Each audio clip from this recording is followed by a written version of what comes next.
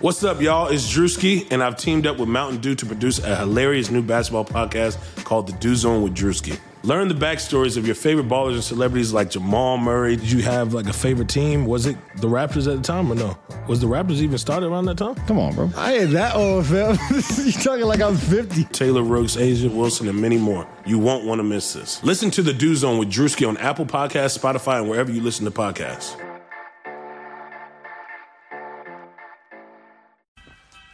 Take the bass line out.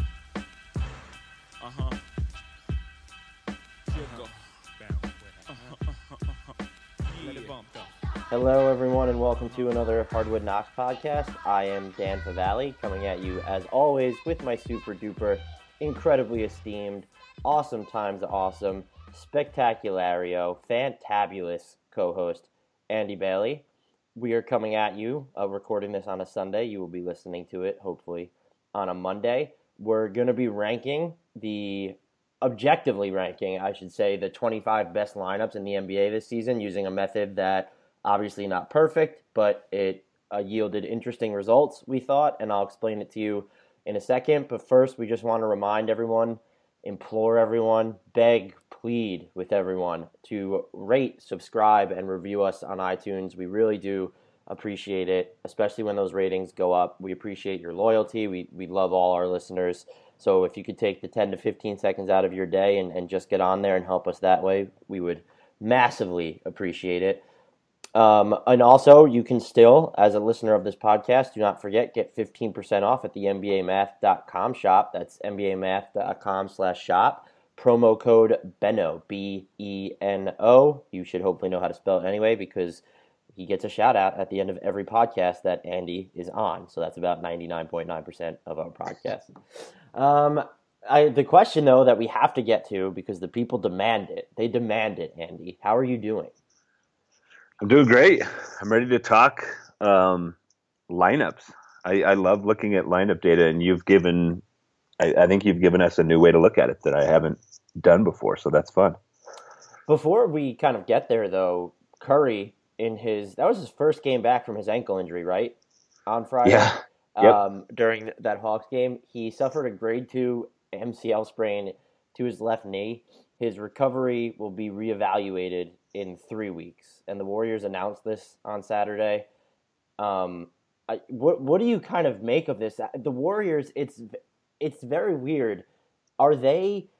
This injury is real, and it seems like Kevin Durant's injury, just because they have the word fracture in it, that seems serious. You have Klay Thompson.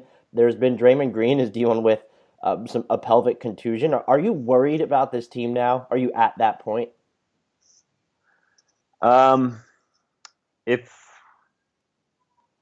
depends on how long Curry's out, I guess. I mean, if he comes back and is fully healthy in time for, say, the second round, I don't think I'd be that worried about him. But I mean, he's the key, obviously. I've posted a lot of stuff on Twitter over the course of the season that how many followers have you lost? Completely Completely different. What's that? How many followers have you lost by tweeting that? I don't know, probably a few. They're a completely different team when he's on the floor as opposed to when he's not, which is pretty obvious. But, you would think we still have Kevin Durant. You'll be fine without Stephen Curry. That hasn't necessarily been the case all season.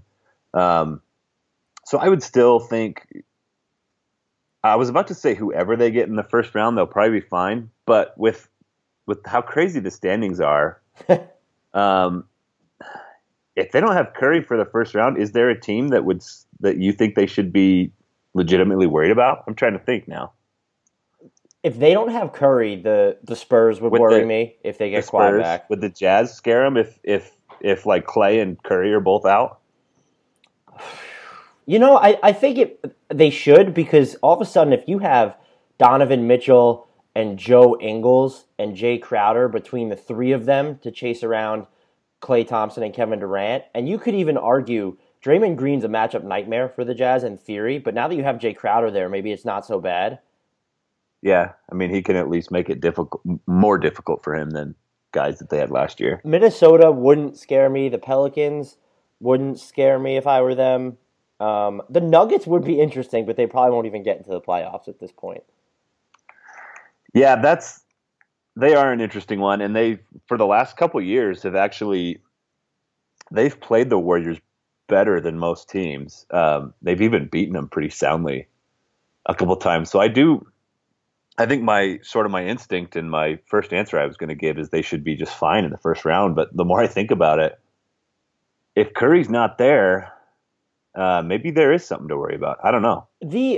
On the most fundamental level, I guess we could spin it this way, because I'm agreeing with you. They'll get out of the first round. Unless Kawhi is on the Spurs and they're the 8th seed, which neither of those two things looks like they're particularly likely at this point. The Spurs are number 5, and they also don't have Kawhi back, and the whole drama with them is just, we've talked about that way too much. Speaking of teams that are just dysfunctional, who would have thought that the Spurs would have come up on our list of the teams that we talked about most frequently in that department this year? But I digress. They'll get out of the first round, but it's probably going to take more than like 4 or 5 games. And that's just extra time that they have to play, which means something when you're trying to get to your 4th straight NBA Finals. And also, if Curry's not available, that might actually be a good thing. If they have to spend an extra week in each of the series that he's gone, maybe he gets back for more important games. Well, I don't know. The thing is, so 3 weeks takes him into the playoffs because there's less than 3 weeks left of the season right now. There's like 2 and change. Their last game is on Tuesday, April 10th against the Jazz. That'd be a good measuring stick game. Is it going to be like a situation in 2016 where I think we could very clearly, I don't want to downplay Cleveland's comeback because what LeBron did during that series was spectacular, but Curry clearly wasn't right. And it'd be one thing if you're confident enough now because you have Kevin Durant, where if you even need to hold him out until the Western Conference Finals, and you could do that and he comes back and then he's Stephen Curry, you're almost at an advantage because this is a weapon that is fresh and that you haven't unleashed just yet. It's almost like the last year when we saw the Kevin Durant, Stephen Curry pick and roll. Yeah, I guess maybe it just depends on how they look in those first round or two without Curry. In fact, I think I kind of said the same thing that year that Curry went down in the first round. It was like, just hold him out as long as you can. Get to a point where it looks like you need him back. Otherwise, just keep him out, let him get as healthy as he possibly can, because like you said, there was obviously a difference between fully healthy Curry and not quite fully healthy Curry. And it's makes a world of difference. It almost feels weird that we're not saying that now because this team has Kevin Durant and that one didn't. I'm not saying they should still try and hold him out as long as they can, obviously, but I feel like there are teams that are more equipped to give them a challenge this year without Curry, because you look at, they faced Houston in the first round. That team was not that great in 2016. The Clippers, I mean, their glass ceiling was, we're just not going to win games after the first round. And the Spurs series, the Spurs are the Spurs. I feel like there could be 2 really tough matchups for them this year to where there will be more of an urgency to bring him back. I'm curious because I haven't looked at this in a few weeks. I want to see what their net rating is now when Durant's on the floor and Curry is not. I almost have it. In some perverse way, I want Klay Thompson to get healthier and Draymond Green before Durant, just so we could look like and see what the team would be if those two were running it. Just Klay and Draymond full time. So when Curry's on the court with Durant, the Warriors are outscoring opponents by 13.8 points per 100 possessions, and when Durant is on the floor and Curry is off, Golden State's outscoring opponents by 3.7 points per 100 possessions. It's a huge difference.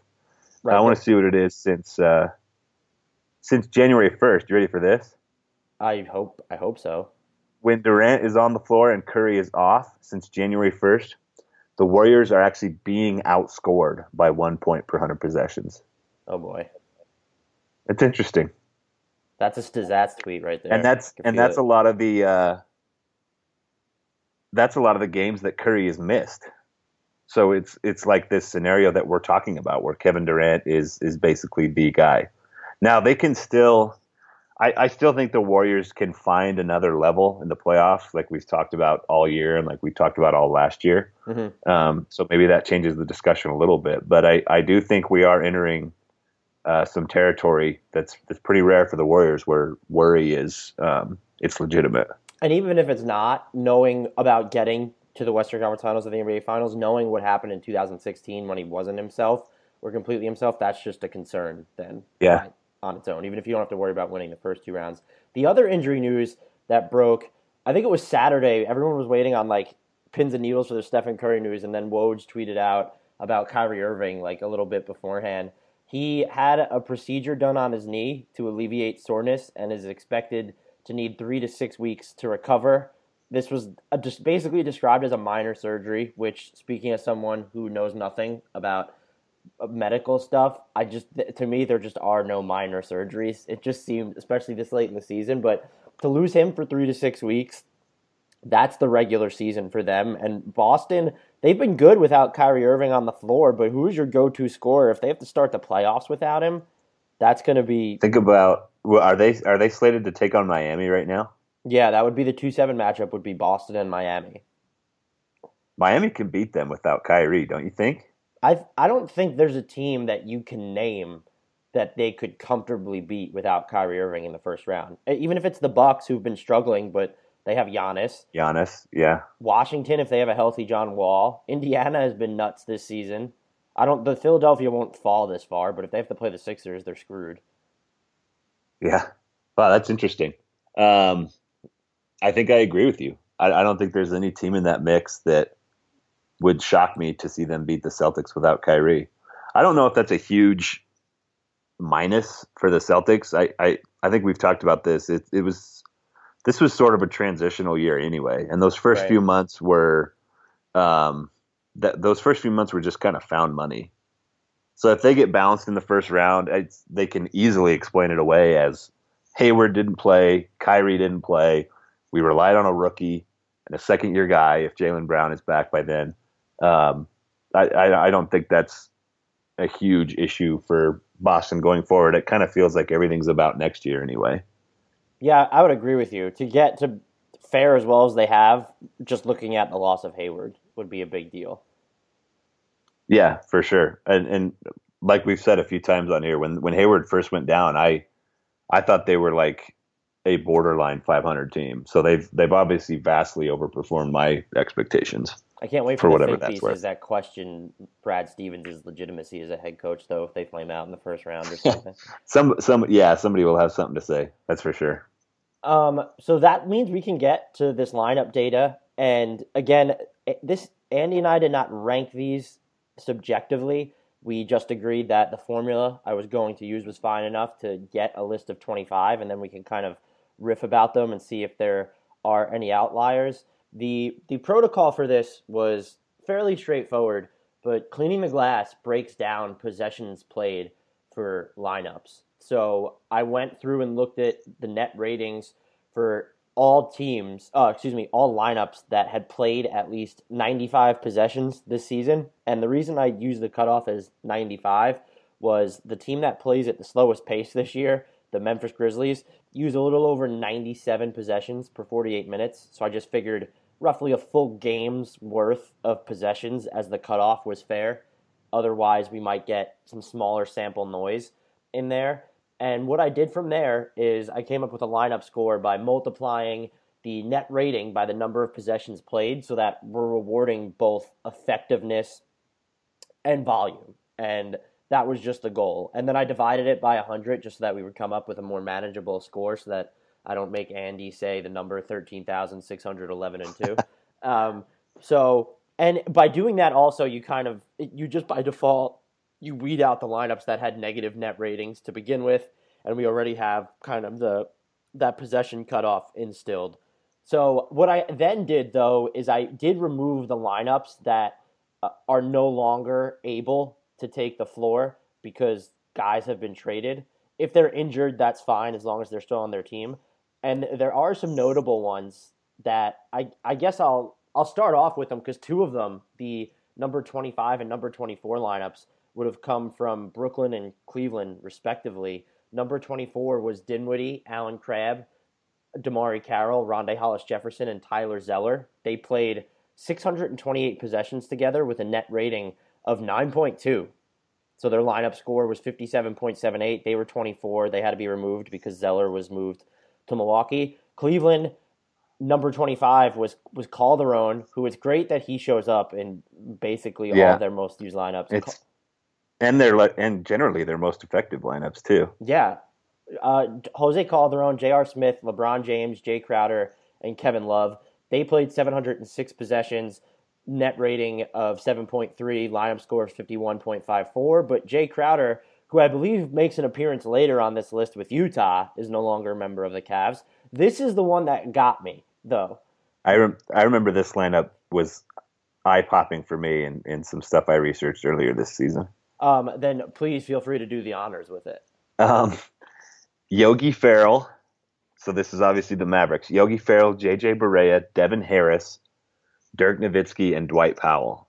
And I remember, I don't even remember what it was for. Maybe it was one of the stats threads or something. But those things are awesome, by the way, everyone who's listening. If you haven't checked out Andy's stat threads, they're amazing. I think I might have been looking up the difference between like when Dirk has to play with Dennis Smith and Harrison Barnes, as opposed to, the veterans on the team. I was blown away when I saw this lineup. Farrell, Barea, and Harris all on the floor at the same time, and they were killing people. You've got them here as they played 457 possessions together.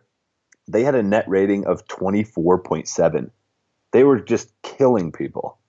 With this 3-point guard lineup, it was like, was it Illinois who did that in March Madness a bunch of years ago with Deron Williams and D. Brown? You just don't see that very often in the NBA. Which is one reason why we should love Rick Carlisle.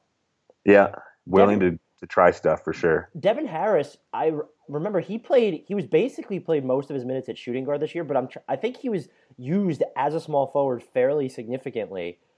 Well, he would have had to be in that lineup. Yeah, so at cleaning the glass while he was with Dallas, basically an even split between shooting guard and small forward. That's incredible. That's amazing, yeah. You would think that more teams will start looking at that in the next few years. Especially since guards, there's a bunch of teams that have point guards who are 6'4", 6'5", some are even 6'6". You can do that. Like, think of the Wizards. They could play Satoransky at the 3 with John Wall on the floor. They can and they should. You put Porter at the 4. I mean, you can put Porter at center at this point against certain opponents and get away with it. Yeah.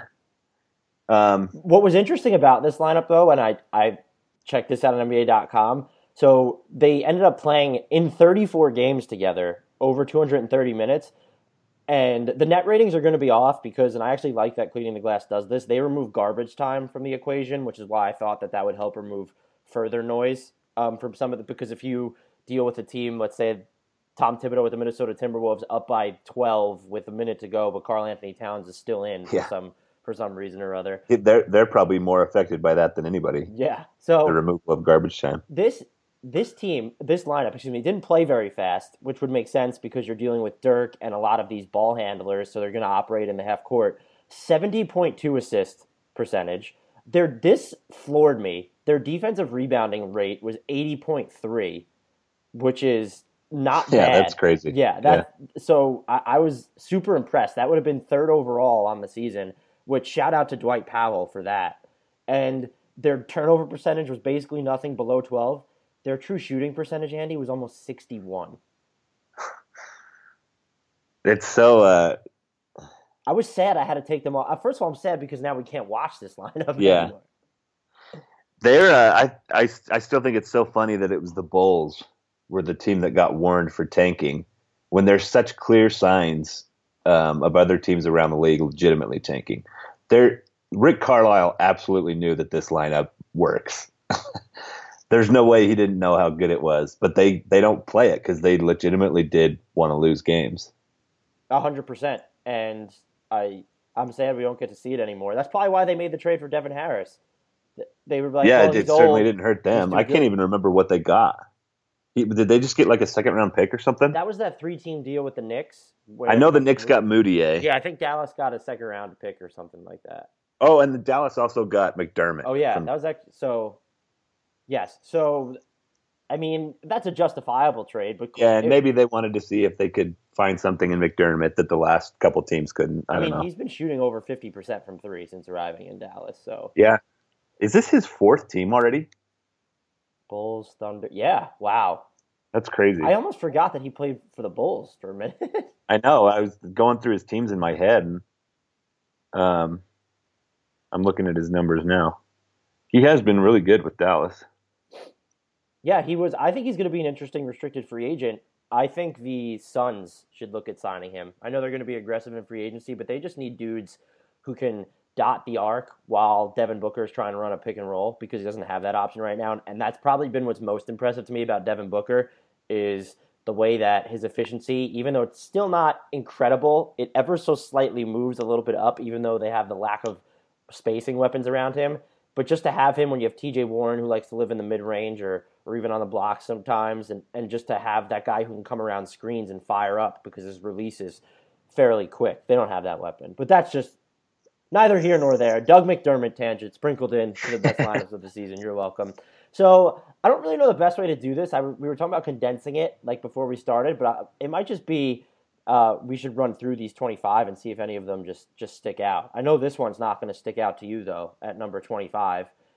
If only for – maybe it should stick out. Anyway, number 25 is Utah. Ricky Rubio, Donovan Mitchell, Joe Ingles, Derek Favors, Rudy Gobert. They've played 737 possessions with a net rating of 6.9, lineup score of 50.85. Again, they originally didn't make this list. They would have been at number 28, but because I removed lineups that with players that are no longer on said team.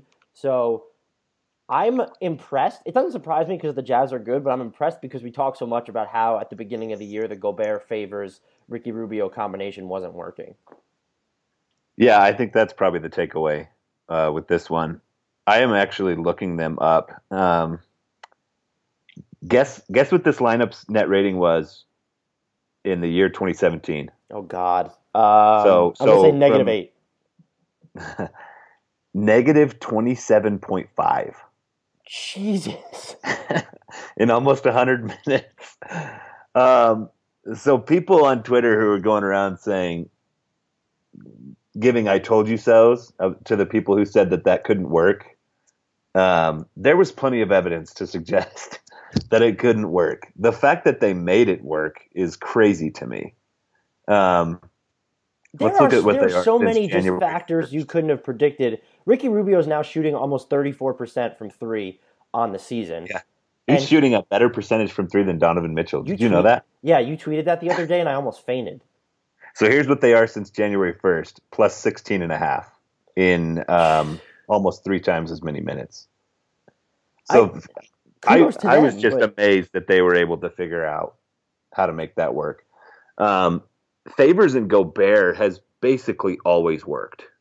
It was just the addition of one more like total non-shooter in Ricky Rubio that had everybody sort of scratching their heads. But like you said, he seems to have figured out how to shoot. He at least commands some kind of attention out there. And I think Gobert and Favors are very used to playing with each other. They know how to hit each other in tight spaces with those little interior passes. And then obviously the shooting of Ingles, that's the really the only true spacing they have. I think defenses, they definitely respect Mitchell's range. Even though he's only shooting 33.5%, they're still uptight on him when he's out there, so he helps too. But I think the general takeaway is it's just crazy that they figured that out. Ricky Rubio, since the Jazz went on I did this, it's 23 games, and the significance of, I know 23 is a random number, but it was the first win before they went on that 11-game winning streak, and that completely turned their season around. He's averaging 3.5 three-point attempts per game in almost 32 minutes. He's shooting 42.5% from beyond the arc. That is crazy. That's truly crazy. We're talking about close to 4 attempts per 36 minutes. That's not nothing. Yeah. He has somehow become he's just changed his game entirely. Not only is he posting those career high or close to career high shooting percentages, like you said, he's way more volume than he's ever had in his career. Career high in attempts per minute, 3-point attempts per minute. I think the biggest lesson with the Jazz this season is sometimes you just got to be patient. And maybe that's why it's so much easier for me to yell about it on Twitter than to make the decision as the head coach to say, we got to switch this up. And obviously Quinn Snyder was right to keep pounding away with that lineup. In at number 24, I think the fact that they're there at number 25 is how I'll put the bow on this is just surprising based off what we said at the beginning of the year. But the fact that they actually are there now, given with what we've seen and what those numbers we just talked about say, that's not surprising to me at all. It's impressive that they climbed this high after their start, but it doesn't seem like an outlier to me. Yeah, I would agree. Number 24 from the Pelicans, and this is a lineup that can no longer be used because it includes DeMarcus Cousins, but again, I didn't remove teams for injuries. Jrue Holiday, E'Twaun Moore, Darius Miller, Anthony Davis, DeMarcus Cousins. They've played 124 possessions, which was on the lower end of this list. They have a net rating of 42.1, though. And this is coming from NBA.com, their defensive rebounding rate during the time they were on the floor, and they did appear in 16 games, but their defensive rebounding rate in the time they were on the floor is 89.1. Jeez. Their assist percentage was below 55, which I get. It makes kind of sense because you have a lot of guys like Holiday and Davis and Cousins who like to operate on their own. Their true shooting percentage was 64.4, and they played at almost 105 possessions per 48 minutes, which would by far and away be the fastest pace in the league. It's amazing to me that they didn't try to use this lineup more because when they first got DeMarcus Cousins, it was like the only way this is going to work is if you have those two guys out there with three shooters. Uh-huh. And those are the natural three you would pick, Jrue Holiday, E'Twaun Moore, and Darius Miller. But, of course, they wanted to play Rajon Rondo, which moved Holiday up a position. And this one just makes so much more logical sense to me than anything they can do with Rondo. Yeah, and I think they're experimenting on the wing is really why. Even you account for the Rondo, yes, but their experimentation on the wing definitely cut into this. Maybe Gentry didn't think Darius Miller was going to shoot 42.1% from three for the entire year, which is exactly. Yeah, I'm sure plenty of people didn't realize that. That's true. And that's on 6.7 attempts per 36 minutes, which is just absolutely nuts to me. The other thing is they have so many guards that Jrue Holiday is the point guard in this situation, and he has played a lot of his minutes at shooting guard because it almost felt like, or it looks like the Pelicans feel as if they need. For some reason, it felt like Rondo's been better on defense too of late, but just in the early going, for some reason they seem married to the idea that Rondo had to be on the floor, that Jrue Holiday needed to spend most of his minutes at shooting guard. So I think all that factored into it, but that doesn't really surprise me because, like you said, on paper, this is a lineup that just looks like it should work. All right, 23, unless you have anything else on that. Nope. Damian Lillard, C.J. McCollum, Mo Harkless, Al-Farouq Aminu, and Yusuf Nurkic. They've played 852 possessions. They have a plus 6.6 net rating, and that gives them a lineup score of 56.23. Oh, I didn't this say is the another lineup one score that for the Pelicans. They were 52.2. Sorry, okay. Go ahead. That's fine. This is another one that just sort of, I guess it's not that surprising. Is this their current starting lineup? For them, no, I don't think it is. It is. They put Harkless back. They like shifted it up, did they not? I know no, they do right. change it a lot. And it's so been their it starting is their- lineup for a while. That Okay. catches me off guard. I think in part because the other day that I realized that Mo Harkless has all of a sudden been shooting really well from 3-point range because I remember he started off the season ice cold. Aminu at the 4 has always been his best position too. I've been kind of hard on Nurkic this season. I don't think he helps you much, if at all, on offense, but I think he's probably a big part of their defensive transformation. So this lineup being there is not particularly surprising to me. No, not at all. And it's ironic. Like they have their net rating is just inherently better when Al-Farouq Aminu is at the 4, and so that doesn't surprise me in the slightest. Nurkic, he's been good for them on defense, particularly around the rim. But I do wonder how much of it could also be just the scheme that they play, and it does make it a little bit easier on guys who are defending the rim. But at the same time, their defensive, I don't want to, maybe a renaissance, if we want to call it that it sort of just coincided with his arrival last year. So he definitely deserves. Yeah, for sure. He definitely deserves some credit there. And I Harkless has just been, if he's going to continue to shoot the ball as well as he has too, he's still not the highest volume guy. But there was the game, I think in early February against Boston. It was like he wasn't shooting threes for a while, and then all of a sudden he started shooting them again. And now, since February 1st, which is 18 games for him, he's been shooting 53.2% from deep. I think he has another one of those contract incentives too. Yeah, if he hits a certain percentage, he'll get a little bonus. If it's the same as the one, I think it was 35 last year. If it's 35 again, he can launch away because he's not falling down to 35 at this point. No, I just wonder, could he do it on heavier volume? 3.3 attempts per 36 minutes isn't really enough. And also, they've gone back and forth with him because his minutes have just been slashed. And some of that's because Shabazz Napier, now you kind of have the option of playing him with McCollum and Lillard if you want to go with souped-up lineups, and so that eats up into everyone's minutes. You have the Ed Davis, Zach Collins combination. So there's a lot of stuff there. But if he's going to give you I don't know, it seems so simple. The Blazers, their defense has been great, but their offense, it was just predicated on just a lot of what-ifs on the spacing front.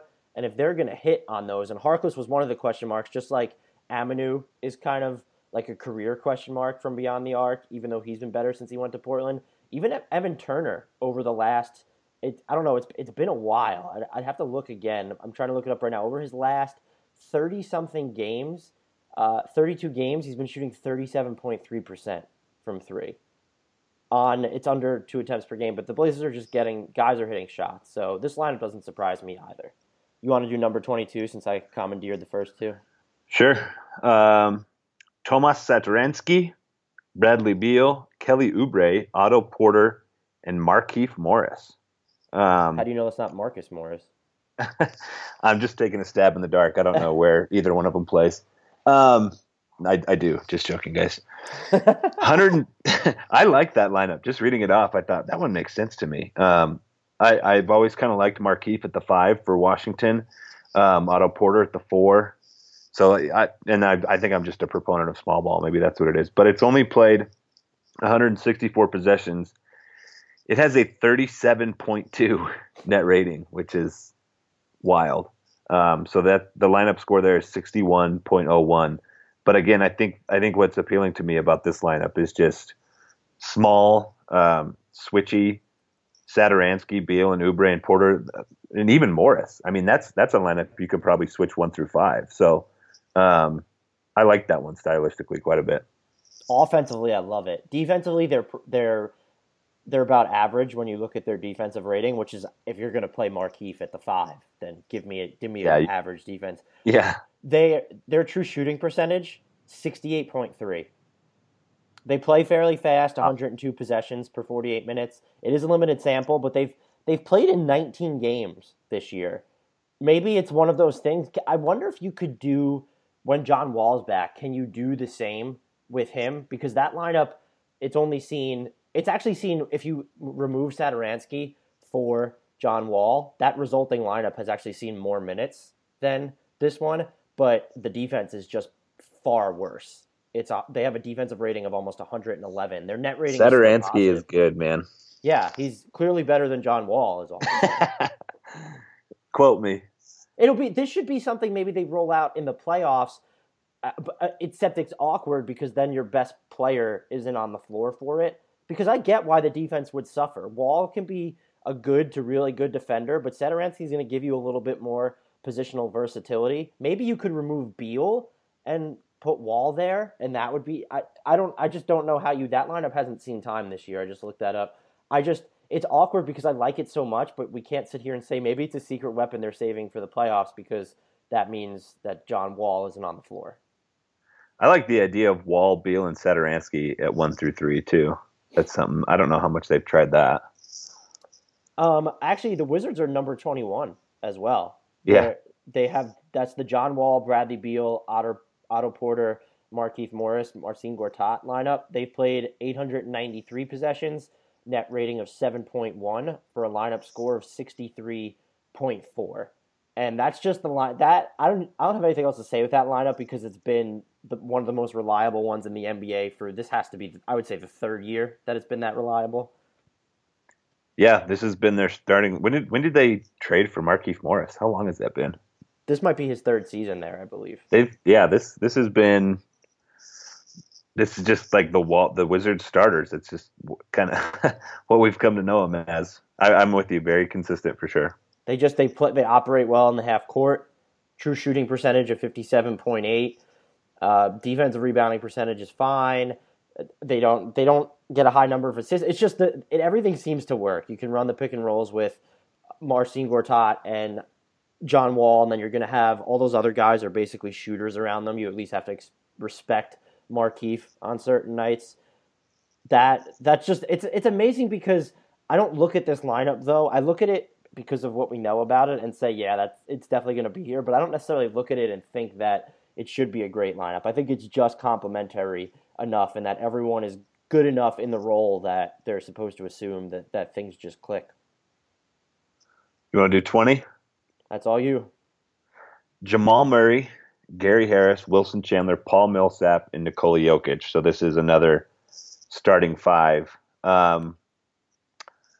When they first signed Millsap this summer, I was very, very excited for this lineup. And I think the data that we're looking at here suggests that they've done really well.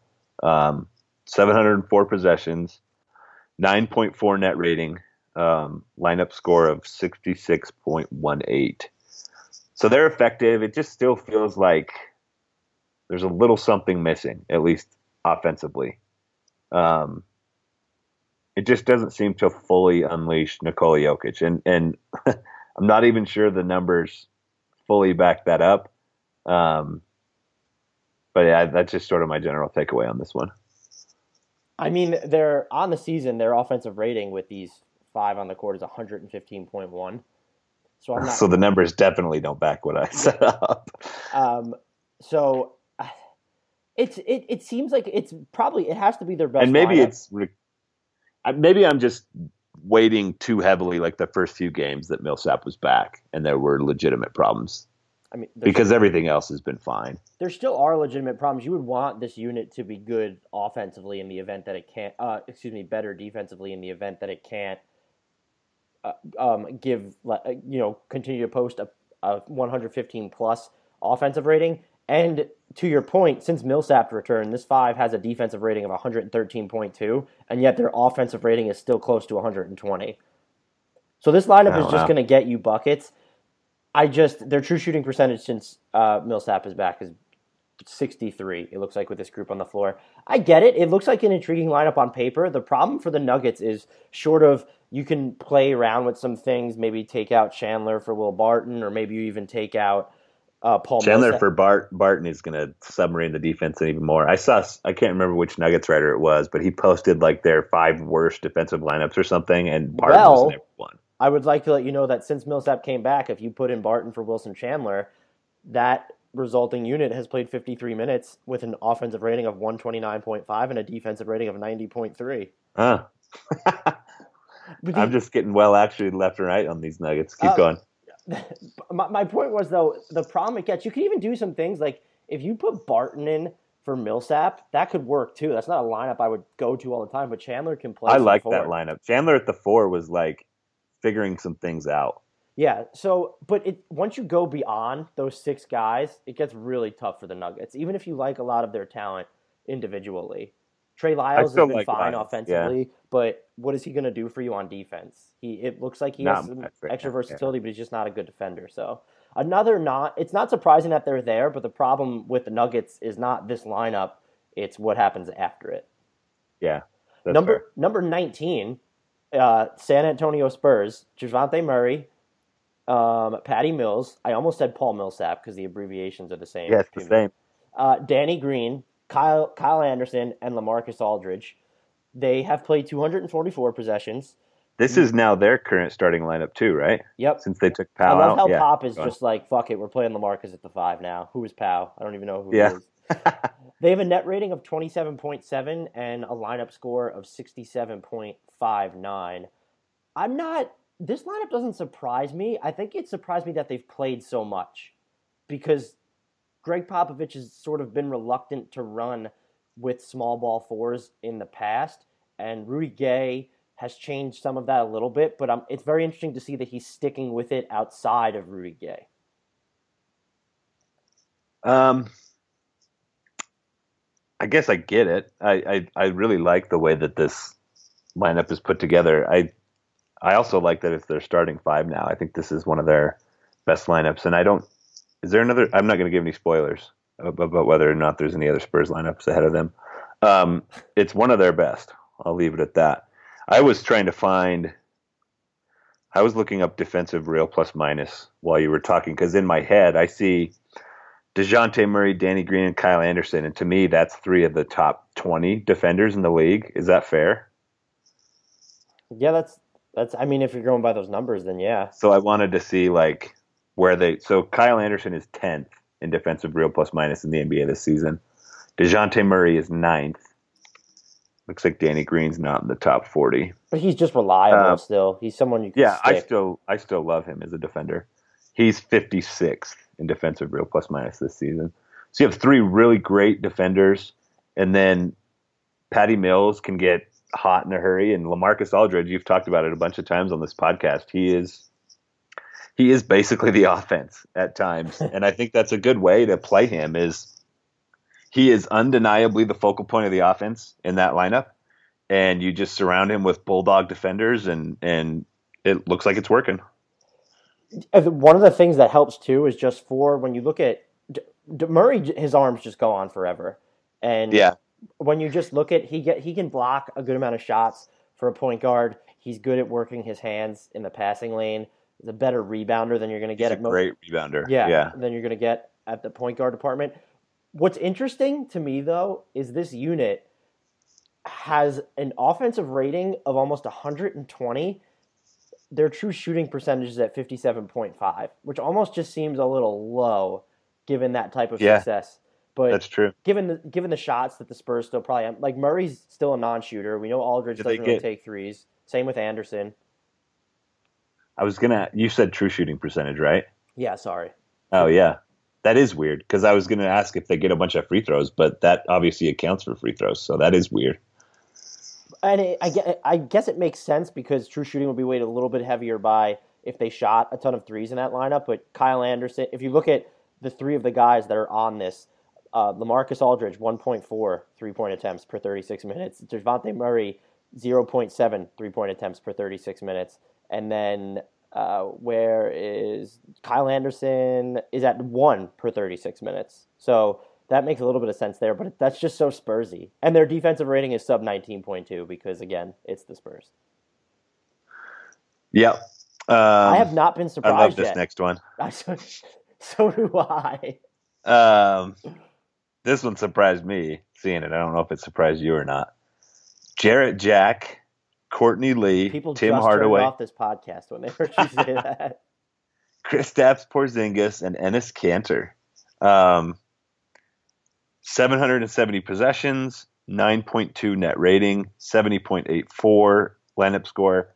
This must have been from that time when you were ranting here and there on the podcast about how the Knicks need to start tanking. Does a lot of this stem from the first 20 games of the season? It has to, and their volume helps. So you have their net rating that was inflated by that early season success, and then 770 possessions ranks out of all. So the sample size we're working with, I should have said this at the beginning, was of almost 350 total lineups, and this in total possessions among that sample size ranks number 16. So that volume definitely helps. That helps. But a 9.2 net rating is still good. Right, and the Knicks had the best crunch time offense, and this was a lineup that played a lot of crunch time during through December 15th.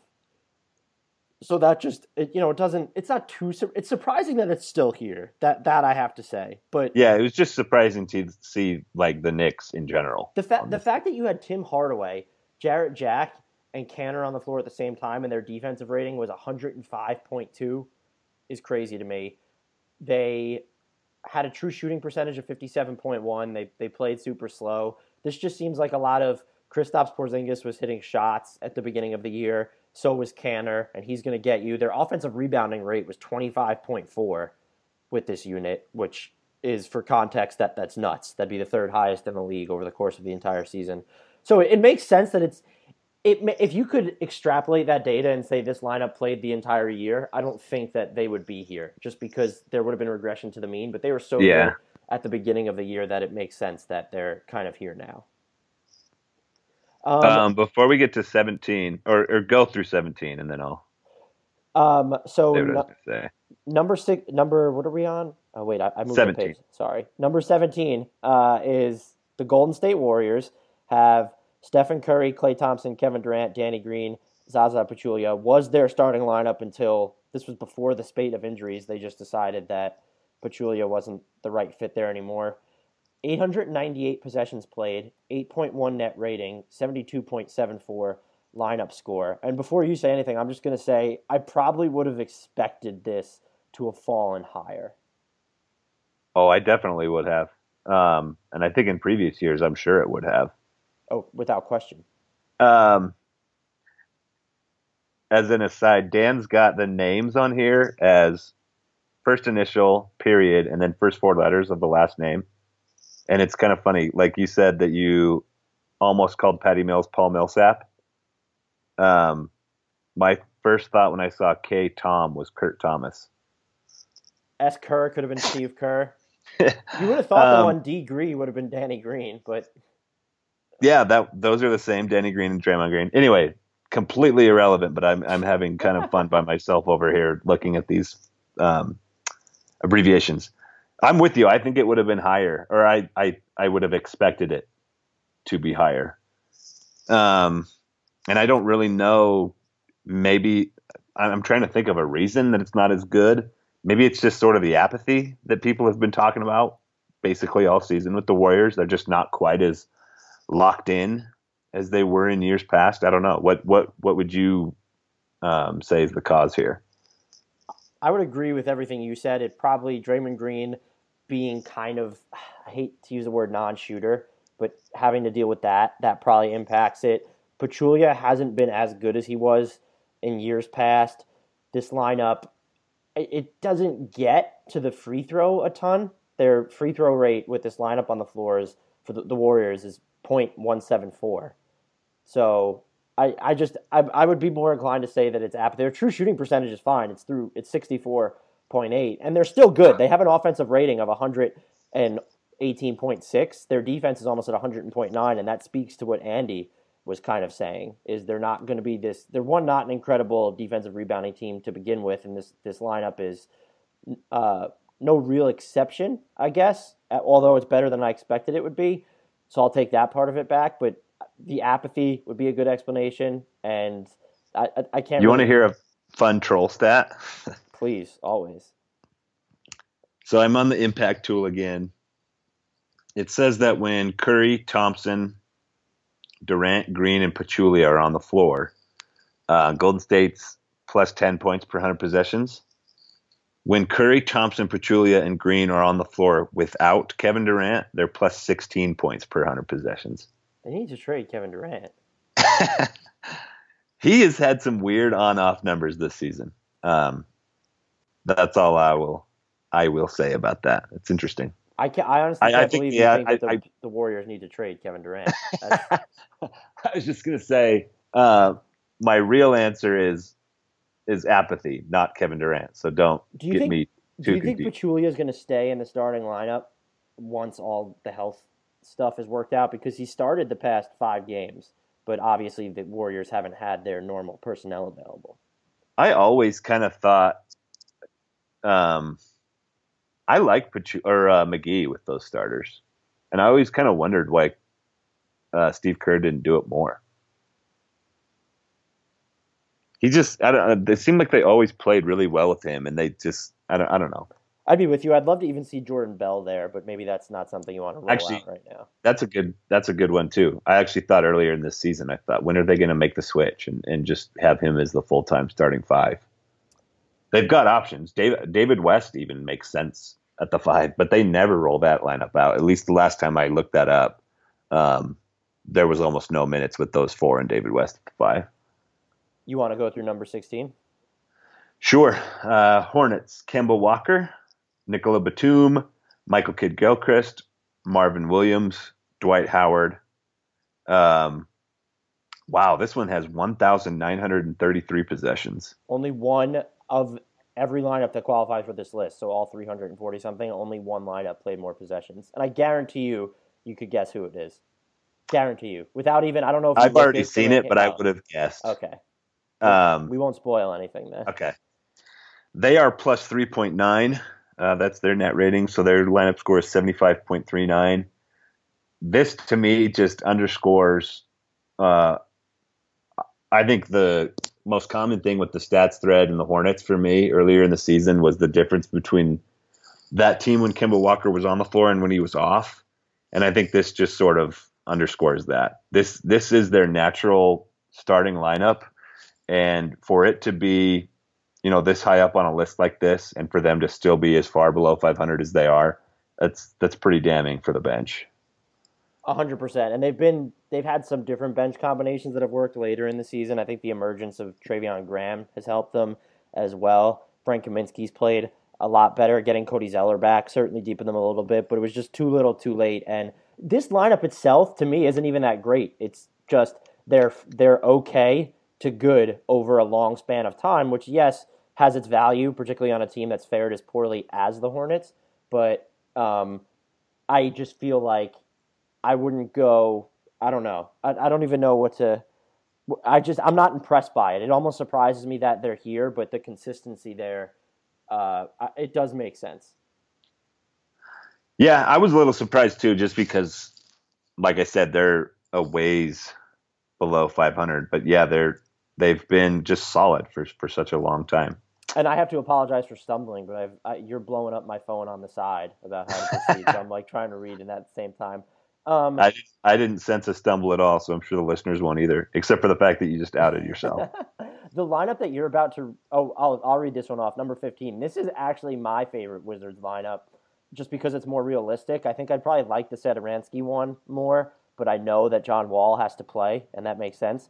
But they check in at number 15, John Wall, Bradley Beal, Kelly Oubre, Otto Porter, Marcin Gortat. They've played 413 possessions, 18.4 net rating, lineup score of 75.99. That's just, to me, that's my favorite lineup because I've never trusted Markieff Morris to be this consistent player. Yeah, and I think this is the small ball lineup that most people who watch the Wizards have been clamoring for the last couple of years. I might even start this way if I was the Wizards. I love Otto Porter at the 4. I just think he makes a little bit more sense there.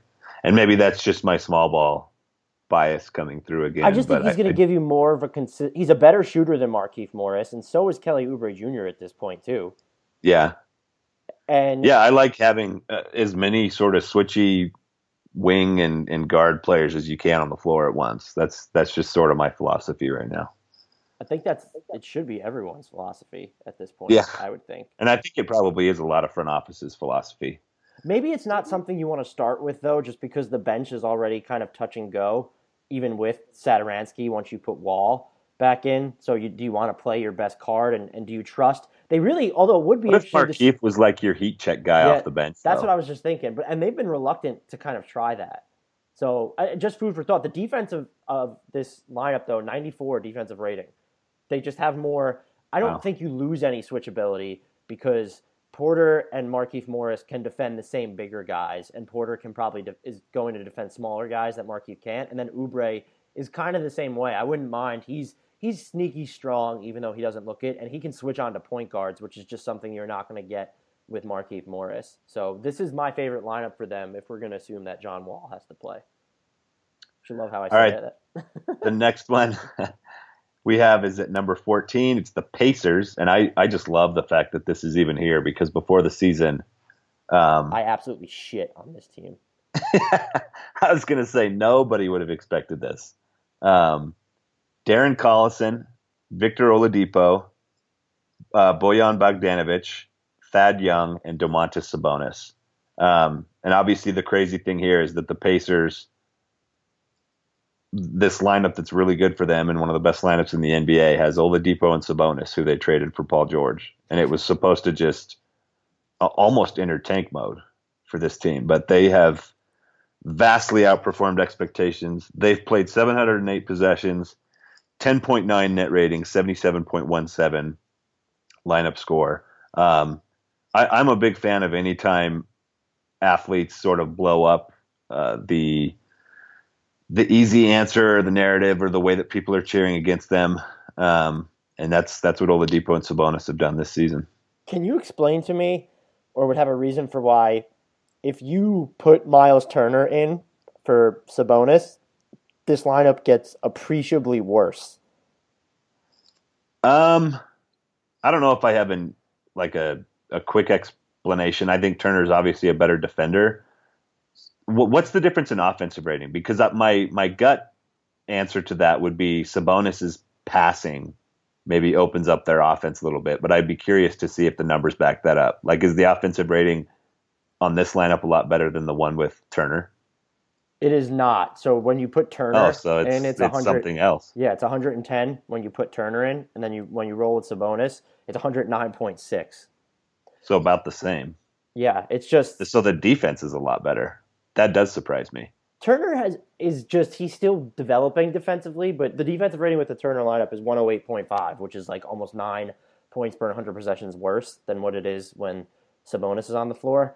That is very interesting. Yeah, is it a matter of like the quality of opponents they faced? I honestly, Turner... there could be a lot of noise there, but it's when surprising he first came nonetheless. Back, no, 100% agree with you. But it's great. It doesn't surprise me that they're here.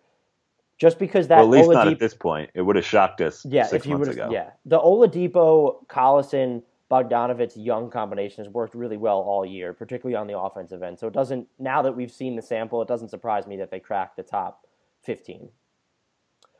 Number 14, Portland Trailblazers. No, this is 13. Oh wow, number 13, Portland Trailblazers. Damian Lillard, C.J. McCollum, Evan Turner, Aminu, and Nurkic. They've played 789 possessions.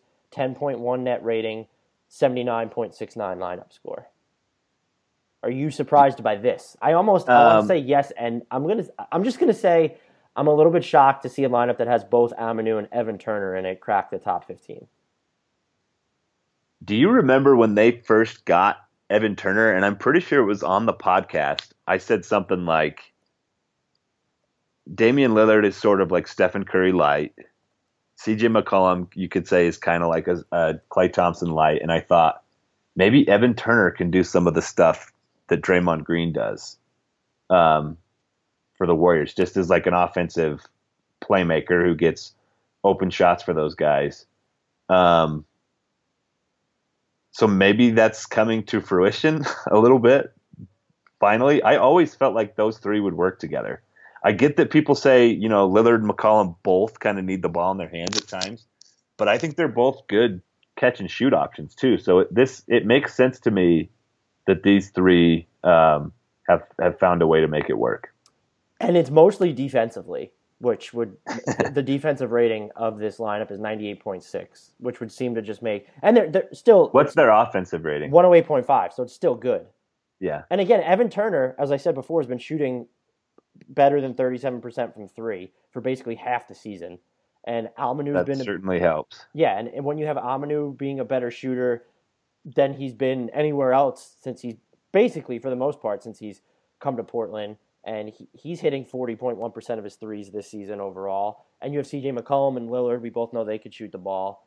It makes sense that this would be one of the more well-balanced lineups, but it comes back to what you said. They never really – I actually liked the Turner addition too. I was an advocate – at the time, and obviously not anymore, but that's the blueprint. I agree with you. I think they could have done this stuff, use Klay Thompson and Damian Lillard the way Stephen Curry and use McCollum and Lillard the way you would Stephen Curry and Klay Thompson off Draymond Green, and just put Evan Turner in that Draymond Green role. And Turner is not Draymond Green, but he's a good enough passer to float that. Yeah, that's a lot of what he did in Boston, and obviously at Ohio State. I think he averaged like 6 assists his last year at Ohio State. He can create a little bit. Yeah. Catch and shoot effective field goal percentage. McCollum is 59.3. Lillard is 56.3. Those are both good numbers. And I'm looking. I wanted to see what Turner's stats are when he shares the floor with those two. And I've just about got it. So per 36 minutes, when Evan Turner is on the floor with Damian Lillard and CJ McCollum, that's the Blazers. He's not even averaging that many assists. 2.6 assists per 36 minutes when he shares the floor with those two, and 4.1 when those two are off the floor. So he's getting more assists when those guys aren't on the floor. So it must be the defense. Well, and also the threat of having those two on the floor when he has the ball, it makes it a little bit easier for him to drive too. That's probably true. Good point. This is like the third, fourth time my instinct on something on this podcast has been blown up by the numbers. Isn't it great when that happens? Isn't that great when it happens? Before you read this next lineup, this is going to be the spoiler. If someone told you the Pacers had one of these lineups in the top 15 6 months ago, what would you have said had they told you they would have two?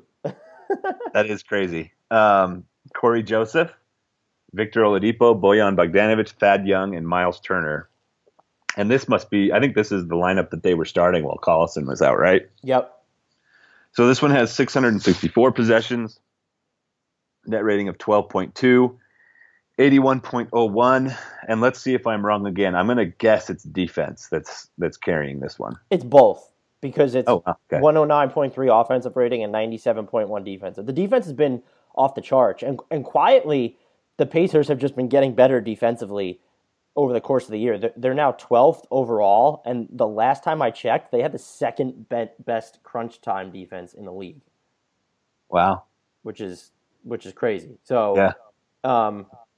That lineup was big that they could turn to that. About Corey Joseph, he's a steadying hand, he's a pretty good defender, but once you lose Collison and you're able to kind of turn to a lineup like that, and I stand corrected, the Pacers now have the best crunch time defense in the NBA. Oh, wow. Do you want to What's the top five? The top five defense in crunch time is the Pacers, Hornets, Bucks, Kings. Yes, the Kings, and Pelicans. Do you want to hear teams that aren't even in the playoffs? But yeah, go ahead. Well, first of all, the Kings have a winning record in crunch time games. Oh yeah, we talked about that with De'Aaron Fox last episode. That's crazy to me. They're 20-16 now with a plus 11 net rating in crunch time, which ranks it's tied for 8th overall in the league. But this stat is, you look at it, this is wild to me. The Pacers have the worst assist rate in crunch time by a mile at 28.3, and yet their offense hasn't been among the best, but it's ranked in the top 15 at 109.6. So you watch the Pacers play, and that kind of makes sense. But to have an under 30% assist rate is just like, it must just become Oladipo time. Yeah. But yeah, that number lineup, 11. Yeah, let's roll. That's you. Oh, all right. This will be all right. So number 11, we have this is from the Bucks: Eric Bledsoe, Tony Snell, Chris Middleton, Giannis Antetokounmpo, and John Henson. They've played 1,090 possessions with a 7.7 net rating for a lineup score of 83.93.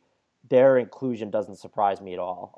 With the exception of recently, a lot of the Bucks' most used lineups have been demonstrative pluses, and it would make sense that they have their most used lineup on here. It's just, if they had any sort of bench, this team would be so much more dangerous, I feel like. I was going to say that I'm basically thinking the same thing I thought when we went over that Hornets lineup earlier in the pod. This 5-man group for Milwaukee has been good all season long. It's just things really fall apart when Giannis is not on the floor. And one of the you would think having Jabari come off the bench for as long as he has, nope. You would hope that would help that a little bit, but it's maybe time to start worrying if that'll ever be the case with Jabari, because he's had issues with on-off basically his whole career. Yeah, and he's going to be interesting because he can still shoot, but he does seem like an awkward fit for this team. I can tell you what's not going to work, and that's starting Jason Terry is not the answer, which they did for that game against the Clippers on Wednesday. They did get away from it. I don't understand. Why are they so reluctant? It seems like Snell works in that role. Why are they so reluctant to stick with that? I have no idea. Because they've gone away from him on more than one occasion this season, I think. And Maybe he talks too much. Somehow that doesn't he doesn't strike me as that kind of a person, but who knows? We're going to stop there for today, though, since we just inundated you guys with the 15, and we'll go a little bit more in deeper with the top 10 in the next podcast this week. And the top 10 is really fun, as we were looking at it before. But that's all we have for you. Those are the 15 of the 25 best lineups in the NBA this season, according to Hardwood Knox' super official formula. Yeah, talk about a great tease for the next episode. You guys got 25 through 11, so you're going to have to come back for the next episode that we do to get the top 10. With 3 bonus ones. Let's pour one out for that Dallas lineup. There was 3 bonus lineups. I totally forgot. That Dallas lineup, it's the thing of my basketball dreams. 3 point guards on the floor at the same time. If you want to talk to Dan or I on Twitter, scream at us or about us, about our crazy takes. Dan's at Dan Favale, Favale. I'm at Andrew D. Bailey. The show's at Hardwood Knocks. The sponsor is NBA, at NBA_math. And like Dan said at the outset of the podcast, NBAmath.com/shop. There's tons of cool t-shirt designs there, stuff that you're not going to find anywhere else on the internet. And if you enter the promo code BENO, BENO, you get 15% off those shirts. And that's a heck of a deal. So do that. Rate the show, review the show if you haven't done that yet. Subscribe. If somehow you're listening and not subscribed, you need to rectify that ASAP. And coerce everyone you know into subscribing as well. And until next time, we leave you with the shout out to Bino Udrih. Lowe's knows you'll do it right and do it yourself to make refreshing changes to your kitchen and bath. We do it right too, with up to 40% off select kitchen and bath essentials during the final days of our Refresh for Less kitchen and bath event. That's up to 40% off faucets, vanities, shower heads, and more. For kitchen and bath updates that keep you within budget, do it right for less. Start with Lowe's. Offer valid through 3/6. See store for details, U.S. only. Sugar Ray Leonard, Roberto Duran, Marvelous Marvin Hagler, and Thomas Hearns. Legends, whose 4-way rivalry defined one of the greatest eras in boxing history. Relive their decade of dominance in the new Showtime sports documentary, The Kings, a 4-part series premiering Sunday, June 6th, only on Showtime.